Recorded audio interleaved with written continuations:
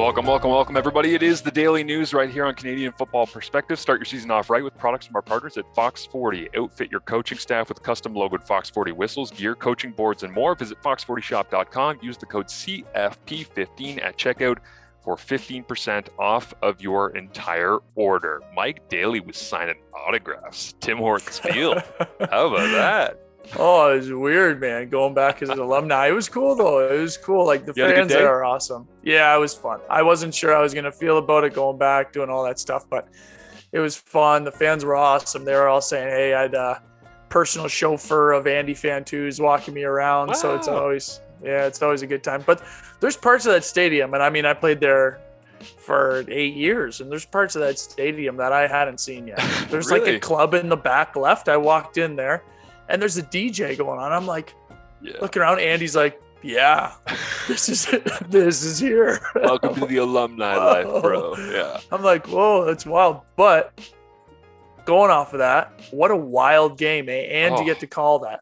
Those are like kind of your dream things, right? Of course. Yeah. That's what it's all about. That's why I love what I do. And I love calling and being around the CFL for a lot of reasons. But the biggest one, I think, is that even if it's two winless teams, even if it's, you can have a game where there's not a great crowd turnout, or you can have a game where it's a bad time slot, or when the game always delivers. Like, it's the thing I've always said about the CFL is, like, at some point, every single weekend, you're going to have a moment that makes your jaw drop. And this weekend, there was a whole bunch of them for a bunch of different reasons. But it's, the game always delivers. The football bounces in funny ways and crazy things happen. And I mean, the Kamar Jordan catching it in the end zone, punching it in the air, and it gets intercepted. Battle of undefeateds. You got Montreal collapsing and Edmonton coming back in their house with their third string quarterback taking 16 penalties for 193 yards. You got Duke Williams chucking a helmet at Toronto defensive backs in Wolfville in front of a packed house of like crazy Atlantic fans, which is super fun to see. You got our game that goes down to 6 inches away from maybe hitting the uprights and bouncing in after Hamilton decides not to go for 2 points at the end of the game, which could have cost them the whole damn thing and they'd still be winless. It's like, whoa, like coming out of that weekend, and that's just 1 week. I'm like, how was that one weekend of football? Honestly, that was the thing that I was driving home from the stadium. I was like, I feel like I need a cigarette and a drink to just like sit here at the end of the weekend and be like, whoa, I have no idea how this happened. Right. Also, I came out of the other end of this, but it was funny because I got to do a little bit. I'm encroaching on your turf now. I know, I love it. I started doing a little post-game stuff with a few of the guys there. And actually, Andy had asked Coach O, why didn't you go for 2? Yeah. And Coach O said, well, because I was like, yeah, well, they could get the Rouge. Maybe it's a little easier to get a Rouge than a long field goal. But Andy was like, no, it doesn't make, like, you got to go for 2 because it doesn't matter. Like, you got to make sure that if they kick that field goal, it's ties, whatever. But Coach O was like, they have the best punter in the league. So when I'm looking at it, I don't want him to be able to bomb one into the end zone to get the single. So I'm sitting there, I'm like, okay, that makes sense. Like, there was some background knowledge with that. But does it become easier if you punt it? Because, I mean, you can travel a punt further, but the cover team's got to get there. And you're 17 yards back from the line of scrimmage when you're punting. So it's the question of, like, you're losing 10 yards to where the punter is standing versus where the field goal attempt is coming from. So, yeah, if the ball was spotted in that same place and they had that situation, I don't think he gets it to the goal line. No, you wouldn't be able to. And even if you did, the coverage team's not going to get down there fast enough. And you're going to have 3 returners back spread out across the goal line so that no matter where the ball goes, you're going to catch it, get out to the 10 and take a nail down just like they did on the missed field goal, right? It was caught, ran out 10 yards, slide down, game's over. Yeah, I agree. You usually what we would do is we'll put 4 people back there. We'll take the punter and the kicker, put them back there and take your 2 return guys. Yeah. So you get 2 return guys that can run it out. Or if it goes into the back of the end zone, you can have a punter, kicker catch it and boom it out of there. But yeah, I was thinking about that because I was like, it's got to travel a pretty far way. And I even think about what you're saying, either 15 yards back, you're right, because then I think it doesn't make it to the goal line. Yeah, absolutely. And honestly, this is one of those things that I think coaches, and to be fair to Coach O, like I you know how much I respect his acumen and you have great respect for all of his football decision-making abilities. But I honestly think that sometimes in the heat of the moment, when you've got 30 seconds to make a decision on something like that, you just go, let's, and I understand there's people in the booth and they're giving you the analytics but that was one of those where if he believed that in the moment, I think he probably goes home and as he's assessing it with a couple hours distance from having to make the choice, he's like, yeah, I probably should have gone for 2 there. Like it's in a sober people moment don't of judgment. understand that, right? Because Right. what they do is they'll see it and then they'll think about it and then they'll think about it again and then they'll think about it again, have the conversations like we did, and then go, you know what? Yeah, maybe I would have went for 2. Or, oh yeah, maybe the Rouge would be easier to get. You don't have time. You have the play before, or maybe the drive before where you're like, okay, if we score, this is what we'll do. And he does that. But to continue on, like, and I do have a ton of respect for Coach. I think he's the best coach I've had, and it just goes to show because Khari Jones gets signed by Hamilton. And I'm telling you, man, like we talked about this to end of what kind of coach he is, but to just be able to add a guy like that and be able to get him, frankly, on the cheap because of what happened, right? And now he gets to come in and all that culture stuff we were talking about with VA and everybody that's involved with Montreal, like that just automatically upgrades your team. I don't care if he says a thing football, him being in there, seeing what he's going through and seeing his probably positive attitude, I'd imagine day 1 and 2, 3, everyone's going to be like, man, it is awesome to have a guy like I've this. already heard that he was on field with the Ticats at practice today as we're recording this on Monday, and he spoke to Dane, and apparently the connection immediately was one of great respect, open communication. Let's get this thing going. And I think some people, and some people were, I think, surprised by like the, assistant football ops, blah, blah, blah, blah, blah. I will say this, for all the things that, we talk about with the Ticats, one of the things that makes me laugh about that organization, whoa, they can come up with a job title. Like when it was Sean Burke and Drew Alamang, and it's senior director of football operations and assistant general manager and Canadian director of scouting, and then Burkey's like every time we had to introduce them on radio, I would be Googling their job title because I'm like, I think it changed again, and I think that it's like 7 more words. And so today when I see Khari get hired, and I saw the length of the job title, I was like, you literally could have put underneath his name that dude. Like you could have been like Khari Jones. Yeah, Khari Jones is hired as football guy. He'll be in the building. He'll help with a little bit of everything. And it was like the assistant to football operations, blah blah blah. Even what Ed Hervey has right now, like whatever job title they gave him, I'm like, just call him like an assistant GM, or like just call like Alamang something shorter. Or I always laugh at that with the Ticats. So that one, because I saw people today who were like, why didn't they name him like an offensive consultant? I'm like, he is. Right. He is. The title doesn't matter. Consultant. They're all going to sit in the same room and talk about everything they know and why something works, why they like something. It doesn't matter about the title. Like I remember, so speaking of titles, when I was talking with Michael Falds of Laurier, because I'm going to be coaching there. He's like, breaking news. Breaking news. Yeah. Coaching at Laurier. He goes, listen, I know in this world titles matter. He goes, so what title do you want? And I'm like, I don't know, dude. So now what I'm thinking is Ticats bring someone in and they're like, okay, there's keywords, right? There's keywords on these resumes. So there's senior director, there's personnel, there's scouting, there's coordinating. Let's just put them all together. And then that can be your title. All these keywords together so that when somebody asks, hey, what's your resume? You say, I've done it all. I've literally done it all. I'm going to have to whip up a Photoshop of the Khari Jones graphic and send it out from CFP with this podcast and just be like, we talk about Khari Jones in this episode and just be Khari Jones, football guy. And that'll be the label. Also, I want to play this. This is a throwback to when we used to do Marsh and Mello on TSN 1150 in Hamilton. Jack Armstrong of the Raptors had a fantastic take that I clipped on the title consultant. Okay, consultant. Here you go. Hang on a second. I got to turn on the volume on this. Jack Armstrong on consultant. Tell you what, when I die, I definitely want to come back as a consultant because that's like one of the greatest scam jobs. You come in and you say, well, you maybe can fix this, fix that, and then at the end of the day, you walk away and it's not your problem. It's true, man. Yeah, we had we were talking about somebody who had been fired in an NBA organization, and somebody came in as a consultant, and he just started spinning on it. He's like, yeah, people come in as consultants all over the place, and they just make their money, and they say, fix that, not my problem. Okay, bye, see you later.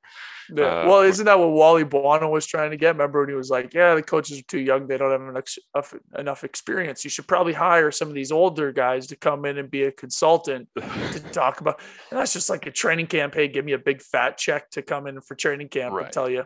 And Wally also was appointed to Edmonton to try and help with their coaching search by Victor Cui, I believe, and the football operations department kind of hooked that up. And it was big news. Whoa, BC Lions lifer, essentially. I know he was with Calgary and otherwise, but I can't believe Wally Buono is helping out Edmonton, a team in the West Division. And apparently he made suggestions. I had heard of 3 or 4 different people. And then the organization was like, we actually kind of paid a lot of money to Jason Moss and to Scott Milanovic and to Brock Sunderland and to Jamie Elizondo. So we just need somebody who can be the head coach and the defensive coordinator and the linebackers coach. And Chris Jones, he fits that mold. So let's go with the guy. And he'll also be the general manager and the senior director of player personnel consultant. We've wasted a lot of our money already, and we can't spend any more money. We need somebody that does it all. Yeah, exactly. And then I guess Wally came in, got paid to be a consultant, made those suggestions as to who was going to be doing what job. And then they were like, we're actually going to go this way. And he was like, okay, cool. Thanks. I did the consultant thing, so I appreciate you guys, and all the best. Thanks for the paycheck, guys. Yeah, exactly. That's how it goes. So anyways, let's get to today's guest, Mike Daly. Who have you wrangled here to appear on the Daily News? Yeah, I got Liram Hajrullahu. Yeah, I've practiced that last name about 100 times. But no, a teammate with the Ticats right now. He was just signed by Dallas Cowboys again because he did so well. Yeah, so his story's crazy. So coming from Kosovo, escaped a war-torn country to come over into Canada, learning English in high school, getting into football. You'll figure out the positions. We talk about the different positions he played, soccer player, and then just kind of attaches to kicking and goes to Western, does really well, does some extra stuff within the community. But what I was excited about is right now he's finally landed this spot with Dallas. Yeah. But before this, he was, one of the best kickers in the CFL in the league, did a bunch of things to prepare himself for the NFL, and then just kind of grinded his way around the teams and different tryouts and traveling and going through all of that. And, we talked a little bit, and the reason I wanted to get him on here is because he talks about, his opportunities and really maximizing them. And when you compare the NFL to the CFL, right, he's making sure that his future's set up, because you make an NFL team and you play 1 year. I mean, you're going to make almost your career earnings in the CFL in that 1 year. So he knows his time's now. He knows, if it's going to happen for him and his family, it's going to happen right now. So he is putting everything he can into it. So I figured I hadn't talked to him in a little bit other than a couple of texts. So I want to get him on here and see what he's doing, see how he's feeling. And it was a great conversation. Yeah, he's a great get. He's a great guy to talk to, whether it's on or off microphone. And I'll say this as well. I don't know if he actually ended up reaching it, but I remember Corey Greenwood was sticking it out, trying to get to a certain number of games in the NFL because he was trying to get his NFL pension. Because he had spent a lot of time being a player in the NFL, had made his money, but the pension's a whole other story. The money keeps coming in if you play a certain number of games. And I believe when he was released from Kansas City, he was 12 games shy of the pension or something like that. And I don't know if he ended up actually getting to that number. The number escapes me what it even was or what the background, but I remember reading that at one point and I was like, man, I do not blame that guy for a second for scratching and clawing and trying to being like, I will clean the bathrooms if you will let me dress for 12 more games. Because that's such a difference maker. But let's listen in here. As always, I like to throw to these interviews, if I have it, of a funny old call that I made. This is the Liram Hajrullahu game-winning field goal against Edmonton back in 2018. I believe I used the former name of the team here, so don't kill me. At the time, we didn't know they would be changing their team name. But here is Liram Hajrullahu, game-winning field goal, and right into his interview on the Daily News right here on Canadian Football Perspective. The short snapper is Aaron Crawford. The holder is Luke Tasker. The kicker is Liram Hajrullahu. Snap is back. Hold is down. Kick is up. And Hajrullahu through the uprights. Time expires. Ticats win. They take the season series on the Edmonton Eskimos. All right, Big L. I am excited. I'm excited to have you on, man. Liram, what's going on? How you been? Good, man. Thank you for having me, guys. I've listened to a few of your podcasts, so I felt honored when you asked me to. What was your favorite? Was it Dane? Was it Luke? Was it Jeremiah? What would you like? No, it was Medlock for sure. They stick together, man. Hey, honestly, Luke is one of my favorite people, and like he's just like such a genuine guy. And like obviously, I have the best experiences with him, just because like our relationship on the field, but as well as off the field too. So it's he's one of my favorite guys. Hey, do you keep up? Because like you and I keep up, every now and then we shoot a couple messages back and forth. But do you keep up with a ton of the guys still that we played with? Are you still keeping up? And they're probably reaching out when you're signing with this team, signing with that team, kind of stuff. Right? Yeah, no, I keep in check with a lot of guys that we played with, guys that like I've helped coach as well from the kicker standpoint, and even like I even reached out to Cote that one game. I think it was like week 2 or 3, and he like had a really good game and just missed like a 17-yarder or whatever. And I happened to watch that game, and I just shot him a message being like, hey man, because I've been through those moments, and being a young guy like he is now, it's like I remember one of the Winnipeg Blue Bombers greats, he had always said it was like, if you play long enough in this league, you're gonna have kicks like that, you're gonna have moments like that. And long and behold, he hasn't missed a kick in like 3 or 4 weeks now. So like, he's playing really well. So it's, I try to keep in touch with some of the guys, and even with Dane last week or 2 weeks ago when he had that, and Jeremiah's injuries, like I keep in touch with the league and some of those guys that we played with. And it's just like, just send them a quick note. 'Cause I know they're always like, even Jeremiah would always like send me a nice message whenever I'd sign somewhere. Dane, same thing, and we have some mutual friends too in the kicking world. So it's just like just stay intact and support each other, and that's all we try to do. Is it goes beyond the field with us, that. Yeah, well, you guys too, especially as like a kicking group. Yeah, you guys are like this like small, tight knit community. Like the best way I can put it is like a private community in the Hamptons or something. You know what I mean? Like if you could all live together and gate up your area. You guys wouldn't. All you do is just talk about holders and how much they suck and how your cover team screwed you guys and all that kind of stuff. But it extends to special teams coaches too. Like every game that I'm working in the CFL, Mike, you look down at the field and it's always the specials guys like rubbing shoulders and talking strategy. Hey, did you see that kick last week? I'm like, you guys are weird. You just want to talk to each other. Exactly. 100%. It's like a little fraternity, they call it, Yeah, but you guys keep pretty close, because I know the thing that I keep seeing pop up, especially with you, and now what seems like almost all the kickers in the CFL is with Coach Kick, right? And are you still involved with that, even though you're kind of doing the Dallas now, but when you were bouncing around? Yeah, absolutely. I mean, Daryl Wheeler, he played with both you guys back in the day. He runs it out of London, and then Coach Kick and I do it out of Hamilton. And honestly, with him, we try to, like, our biggest thing was like he always wanted to do something for the kicking like game. He's like so passionate, and he always wanted, like, because you go down the States, like I've been there and I've gone through these things. And when I'm coming out of school, it's like you go down to one of these kicking camps, you're paying $600 US to go kick 10 times. And then you get ranked by a point system of how many kicks you made. And based on how many times you go, the more points you get and the more how you get ranked, like a 4-star, 5-star, whatever. So you can understand where this goes. And it's like a huge money. Like you got to have like a good backing of like financial help. That's a pyramid scheme. That's what that is. Yeah. Well, and our whole thing has always been is like I started off as a project because Coach Kick like helped me so much throughout my development coming out of, like, I met him like my last year of high school.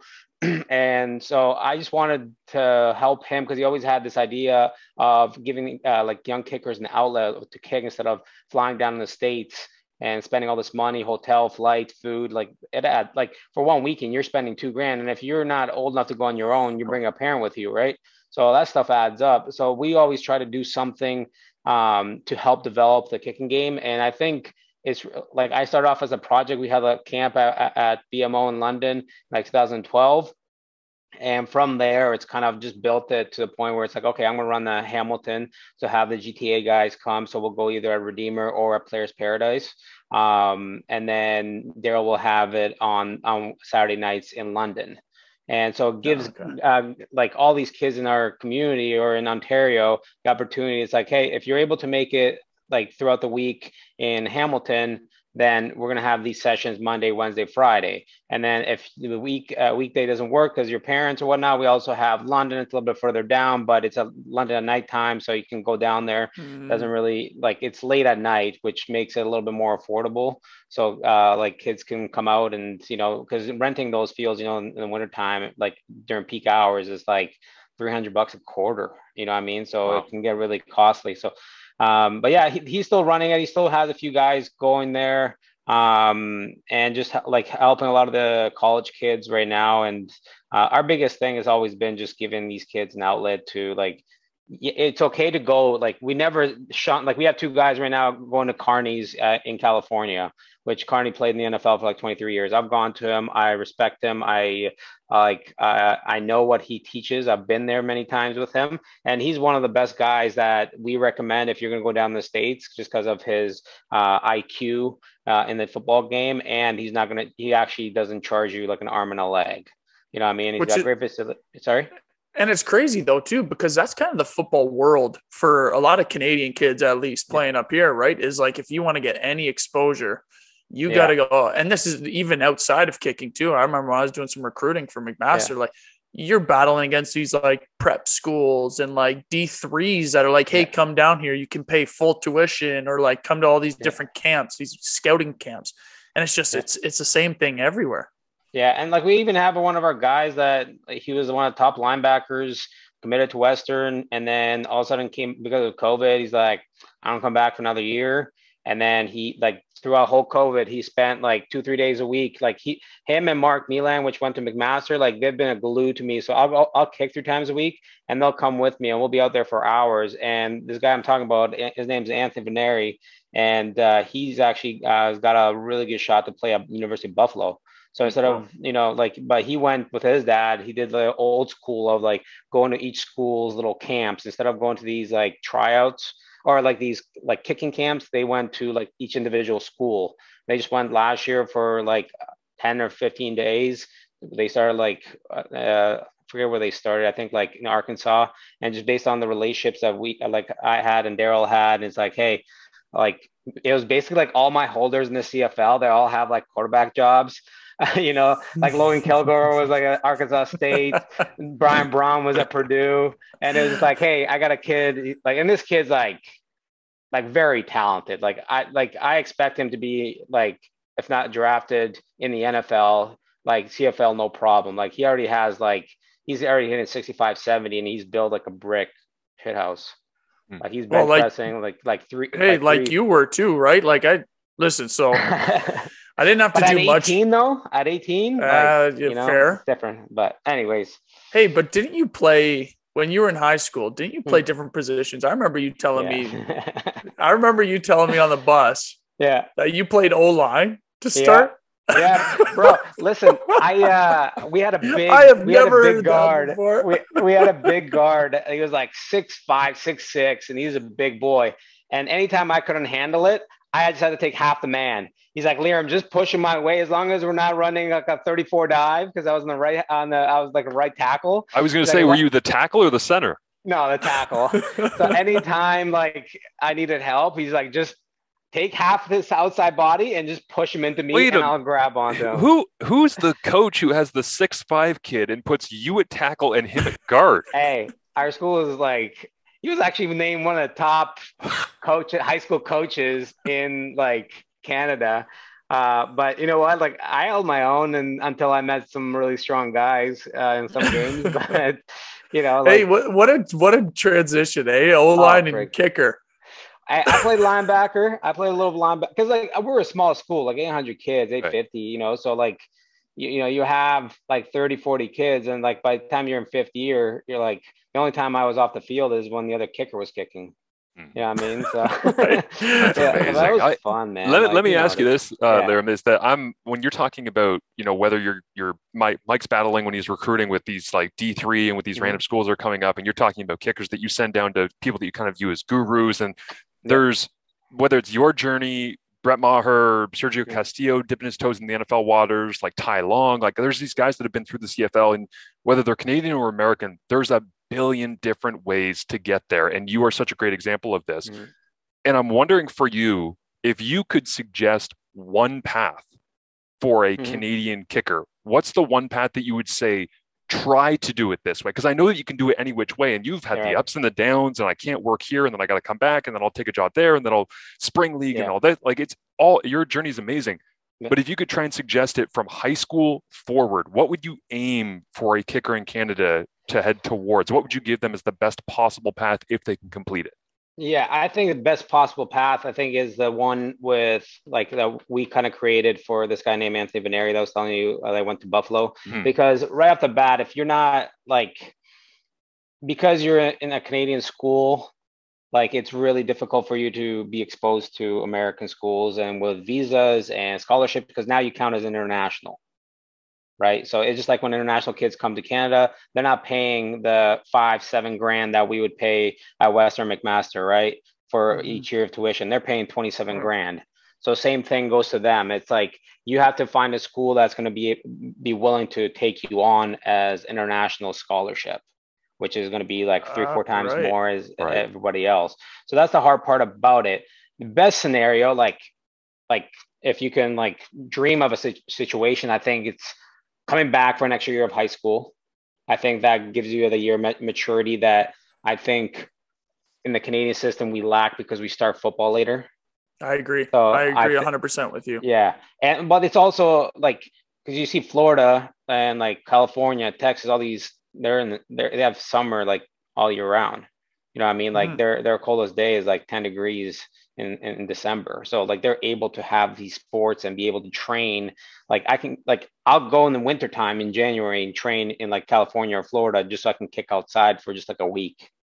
Do you know what I mean? So they have the opportunity or that fortune up there. But if you're a high school kid, I think it's coming back for an extra year. And if you're financially able, is to try to go to high school in the States for at least 1 year, because there's a lot of private schools and you see a lot of kids doing this now. I don't know if you guys know Curtis Bell.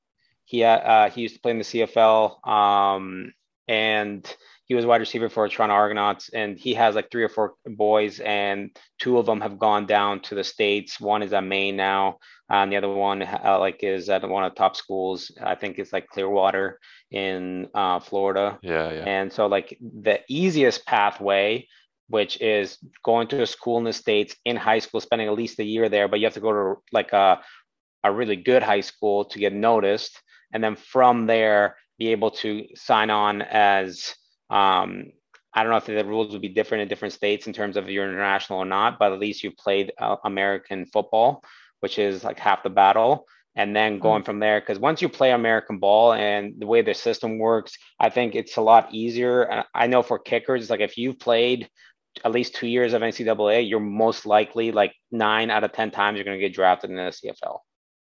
No matter like how you're not, like as long as you're like above 50%, you've been drafted, you're going to get drafted. Which 50% is like terrible.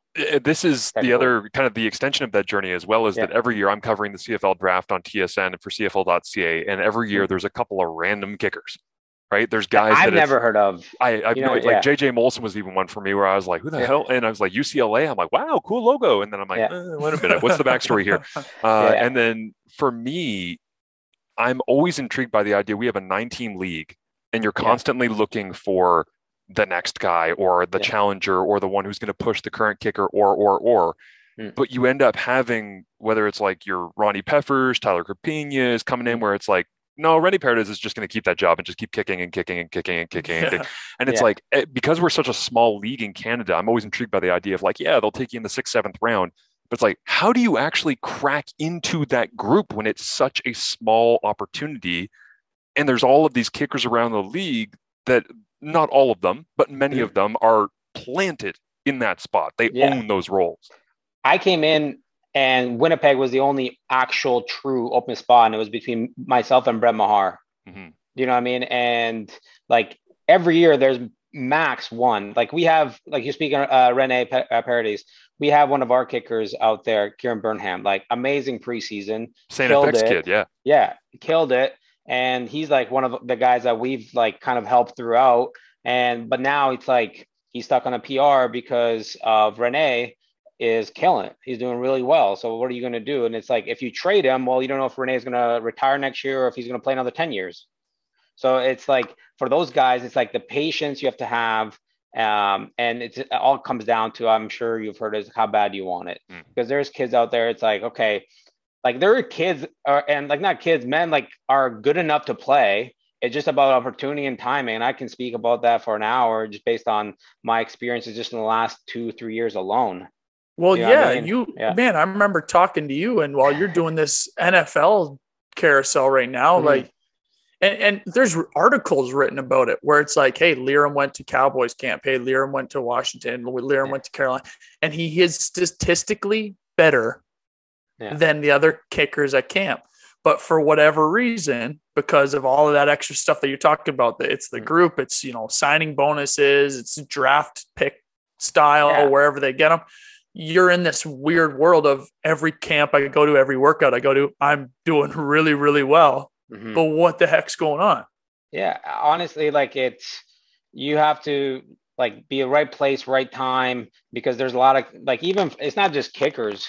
Like, you know what I mean? Like, look at the quarterback's situation it's everything. In Ottawa. Like, Mazzoli was the guy, and then obviously unfortunate incident happened, and now it's like, okay, well, Ottawa's gonna be scrambling for a new quarterback. Okay, they pick one off of the trade block, but it's like being that second or third guy there now, like your opportunity to possibly play just happened. And like sometimes it takes an injury, sometimes it takes, you know, someone missing a kick or missing a play to get your opportunity. And for these kickers, it's like, it's how long you want to kind of be able to pursue that. And a lot of that comes from obviously your support at home, whether you have a family, kids, and all that stuff, because they all have a play in your situation. So there is a lot of kids that probably deserve to play CFL, NFL, NCAA, whatever you call it, but it's just honestly sometimes just comes down to pure like opportunity and timing. Because I've been in workouts where guys are less than 50%, they get signed.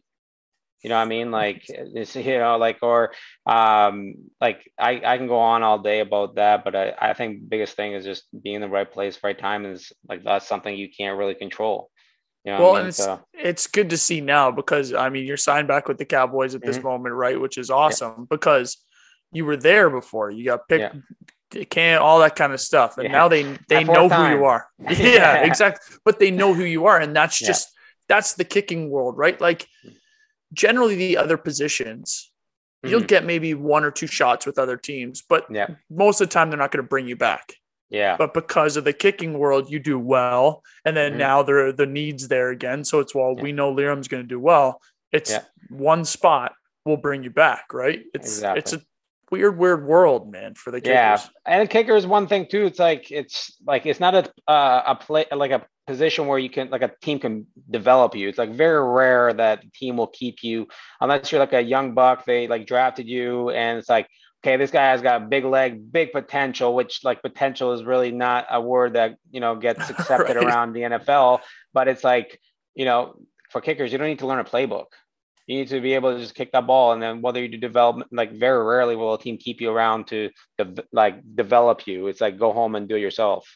You know what I mean? Yeah, like you miss a couple kicks. It doesn't matter how young, how big of a leg you have. At some point, they're like, well, that's what happens. That's what I'm wondering about is like, given your background, it feels like based on what I've seen from afar, you've been unfairly, and I'm saying this because I like you and I might be biased, but I think there's been some moments in your journey where you've been unfairly characterized as, well, he's just that guy from blank, or he played in blank, or it's like, no, I know this for a fact because I've talked to you about this. When you go to those places, you go to those camps and you outperform those people, regardless of the signing bonuses and the contracts and the draft picks and all of this stuff that makes roster building what it is. How razor thin do you feel like on a kick-to-kick basis in your National Football League career your margin for error is, because that's a hell of a way to live professionally, to know I got to make all of these and I got to be spot on all of these. Because I get the sense that for you, you got less room to wiggle than a lot of other guys you're around in camps. Yeah, I think for me it was more or less that was last year, because like the NFL didn't know who I was. You know what I mean? So like even in the reason I joined the spring league is because I've never played like American rules football. You know, just some of the feedback we had been get with my agent, and it was just like, hey, like I know this league is for free, but like it might give you the opportunity to get some extra film. There's nothing really going on right now, and it's like okay, but for me, like the way like I feel like the CFL for kickers, like this year it's been a little bit easier, I think, because the hashes are in. But before, when the hashes were out and you're playing in like open size like football fields, like the way some of our stadiums are built, which is less favorable for kickers, I find the CFL was way harder than NFL, like because you in a lot of the NFL stadiums, it's like you're kicking great weather, you might be probably kicking inside, and very rarely, unless you're playing Buffalo or Chicago, you're not really getting a windy game. Do you know what I mean? So for me, I personally thought I had the edge. And that's why when I went to workouts, I felt like I had the edge because I've been through, no matter what, like when I went to try out for Carolina, my first year, like it was like -2 and it barely ever rains or snows there. So like for me mentally, I'm like, I've been training in snow for the last month. Right. You know what I mean? Like, like, so I was like geared and ready. I was born in the dark. So to make a long story short, it's like they did like, last year, I think it was my like kryptonite was like, we don't know who he is. And it's like, we don't know if he has the kickoff leg. That was like another one. And it's like, okay, so preseason, bang, kicked all my kickoffs through the end zone. You know what I mean? Made all my extra points. And it's just like knocking down these barriers, because that's what basically they were for me. It's like, we don't know this guy. Yeah, he played in the CFL. Yeah, but it's like, I shouldn't say some teams or some scouts are more reluctant to like be like, okay, put this guy in, right? So I think me getting a shot with the Cowboys, getting the preseason, okay, this guy can kick off, okay, we're good. Like he can make like the kicks he's supposed to make, we're good. And then that gave the confidence to bring me back in week 2, just in case something happens to Zuerlein. And then he had a really good game. They're like, hey, listen, it is what it is. Then COVID happened. Both Brett and myself, we competed for that day. Both really great days. I had the edge over him and I was able to play that game. And now all of a sudden I'm getting a regular season shot. So I felt like last year was like, I was breaking down those barriers, and then that's how I was signing Washington. And then from there, Carolina saw what I did in preseason. So they're like, okay, this guy can play. And that's why I got the opportunity there. So I think I've knocked a lot of those down. It's just a matter of breaking that barrier. It's like with anything, it's breaking that barrier and showing what you can do. Cause like, I know what I'm capable of. I've proven it, but it's like, they need to have the confidence that, hey, what you've done in CFL can translate to the NFL. And a lot of what you were doing too is what some people don't know is that you're able to use a puck. So you call it a puck or a kicking tee, right? And in the CFL, it helps you get, correct me if I'm wrong, but lift on every one of your kicks. But you, into your last year in Hamilton, you're like, you know what? I can make the NFL. I need to do this. And you're like, nah, I don't want to use a puck. I'm going to show I can kick off the ground, because that's how they do in the NFL. So Lirim, for that last season, ditched the puck. And he was like, no, I'm showing them that I can kick off the ground. And hit the winner in Edmonton, right? Because I remember we talked about that. Yeah, the winner. And then we also, the perfect game, perfect season at home. We hit that last field goal for Rob, what's his last name? Number 42. Hitchcock. Yeah. So it was last home season game. We had been 7-0, 42-yard line, number 42, and we kicked it to win the game. So that was like a chill moment. But to go to your point, it's like that was the other thing too. It's like I'd always kick off the ground during the off season, because I'd go down to these NFL free agent camp just get a shot maybe, or prepare myself for future. And eventually, like, I made the decision. It's like, I'm going to do this. And I think it helped me a lot at Timorans Field, because it's so windy, to be honest, because once that ball gets above those uprights, it's like not controllable. And you'll see it with Domagala, because he has such a strong leg. Like if he went off the ground, I feel like he'd improve even more. But it's like a mental switch that you need to do. Like I even had a coach, I won't name him, but he had come up to one of our we're in training camp, and he comes to me and he's just like, Liam, put the puck back on. I know why you're doing this. You know what I mean? And I'm like, obviously, obviously you have a goal, like a personal goal, but like I know I was confident enough that I can kick without a tee, because I would do it all the time in the off season and then just put the tee back on. But it's just like, for me, it was just taking that risk, because it's like I always wanted to live with the moment of like I tried, versus then like the living with like regret. I love that. I love the idea of like coach comes up and says like, hey, put it back down. I understand what you're trying to do. You're like, leave me alone, coach. Let me eat. I want to make that NFL. Coach. For me, it was like the NFL. Yeah, but for me, it wasn't like because he's like, I know why you're doing it, and it's like, listen, like, strategically, I feel like it helped me, and the fact that I had Luke Tasker made me feel a lot more comfortable. Right. Because, and Luke also he's like, I prefer off the ground more than like the tee. And like my last year with Luke, because we were like like we missed he played 9 of his 18 games, I think, and I missed like 2 kicks with him. And then like, because Dane started, like, when you have a quarterback that plays, and then Jeremiah had gotten hurt, so my next best holder was Dane, right? And with Dane, it was like, you know, he just threw a touchdown. He's all hype. And it's like, okay, hey, we got to go and kick, you know? So it's the hardest thing with like having a starting quarterback, and, you know what I mean? And Luke is just like so experienced, thanks to Medlock, obviously. And because he was so like, oh yeah, we talked about that. Yeah. But can you tell when you're watching a game? This is something I find interesting from your perspective. Yeah. Is when you're watching a game. For example, you mentioned the Cote kick that was missed. There was another one by Beatty, right? That was just like end of game. You're like, what the hell is that? I can't believe he missed that from so close in. The Beatty one, I forget who the holder was. It might have been Haggerty, who's like their international punter, I think, that's in. But and it looked like at first glance it was just a total shank. And then you get the replay and it's like, well, was it on the puck? Was it kind of sideways? Was it in the wrong spot? Was the angle? And like, can you tell when you actually just watch a replay, oh, that's on the holder? Or is that a feel thing that you have to experience? Because from my eye, I see the ball go down and I'm like, hey man, looks good to me, but I don't have on the ground. I don't have the specificity that you do. So can you tell when you're watching a live replay of just like quickly, hey, that's on the holder. Everybody's going to blame the kicker for this, but that ain't on him. Hey, I know, and we like, that's one thing as a kicker, is like you never direct that attention to the holder. You take it, like you missed, like, and that's another thing. It's like if you have a tee, and if he puts a little bit too much pressure on one side, that tee is gonna tilt, and there it goes. When you're off the ground, you can at least like adjust to it. But when you're on that tee, it's like if the holder puts a little bit too much pressure on one side, because it's like decently big, right? So like if you miss by like this corner or this corner, that means like you catching the ball, it's like golf. Imagine catching the ball on the inside versus the outside of your club, right? It can totally mess it up. And like the holder plays a huge role. And that's why like Luke Tasker and like some of the holders I've had, it's like, hey, like I'll buy you like whenever we go away games, I'll buy you dinner, whatever you need. Like I just need you like 5 minutes before practice, just so we can get locked in before we get going, because we don't know if we're going to have some kicks today. And then afterwards, if we can just work like 5-10 minutes, I'm not going to take like time out of your day. And like you really appreciate these guys and the time they put into it, because like the guys that like really like dial in, I've had some of the best years, like Logan Kilgore. Like I remember, because like like if you're a backup quarterback in the CFL, learn how to hold.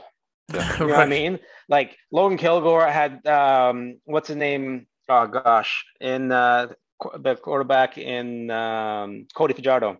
I had him as well. Like I had all these guys that were backup quarterbacks, and it's like, hey, if I can hold for Liram, I'm guaranteed a game check. And then if that quarterback one gets hurt, I'm in the game. So that gave him like an incentive to be like, hey, I'll help you out whenever you need it, but this is also going to help you out further down the road. So like Logan, my first year in Toronto, he would catch 100 snaps every single day after practice. And 100 snaps sitting down on one knee after like a 3-4 hour practice in training camp is freaking hell, dude. And he would sit there like, nope, I want to do this. And that was one of my best years in the CFL. And well, it's such like a a lose position, I want to say, for Holder, right? Because when you hit a big kick, right, everyone's going to be like, man, Liam hit that 55-yarder to win, whatever it is. But if you drop a snap, you'll never – that'll be like, oh, it's on the Holder. This guy sucks. Get him out of here. You know what I mean? It's like a lose-lose spot for them. So the Holder and the snapper, dude, is like – it's unbelievable because it's like for them, it's – Crawford would always say, it's like, I've had one bad snap my whole life. And that's the one that gets the most attention. You know what I mean? Like right. You can snap 1,000 great ones, but you miss that one for a snapper, and it's like everyone's on your head for it. But to go to your point, like as a kicker, like if it's slowed down, obviously when you have it from far distance, you can't tell. But when you go up close, you can figure out what went wrong, because like sometimes it isn't on the kicker, and Hey, so what I do want to get from you, because I know this was happening when you were doing the bouncing around between NFL tryouts, stuff like that. Mm-hmm. Did all 9 CFL teams call you?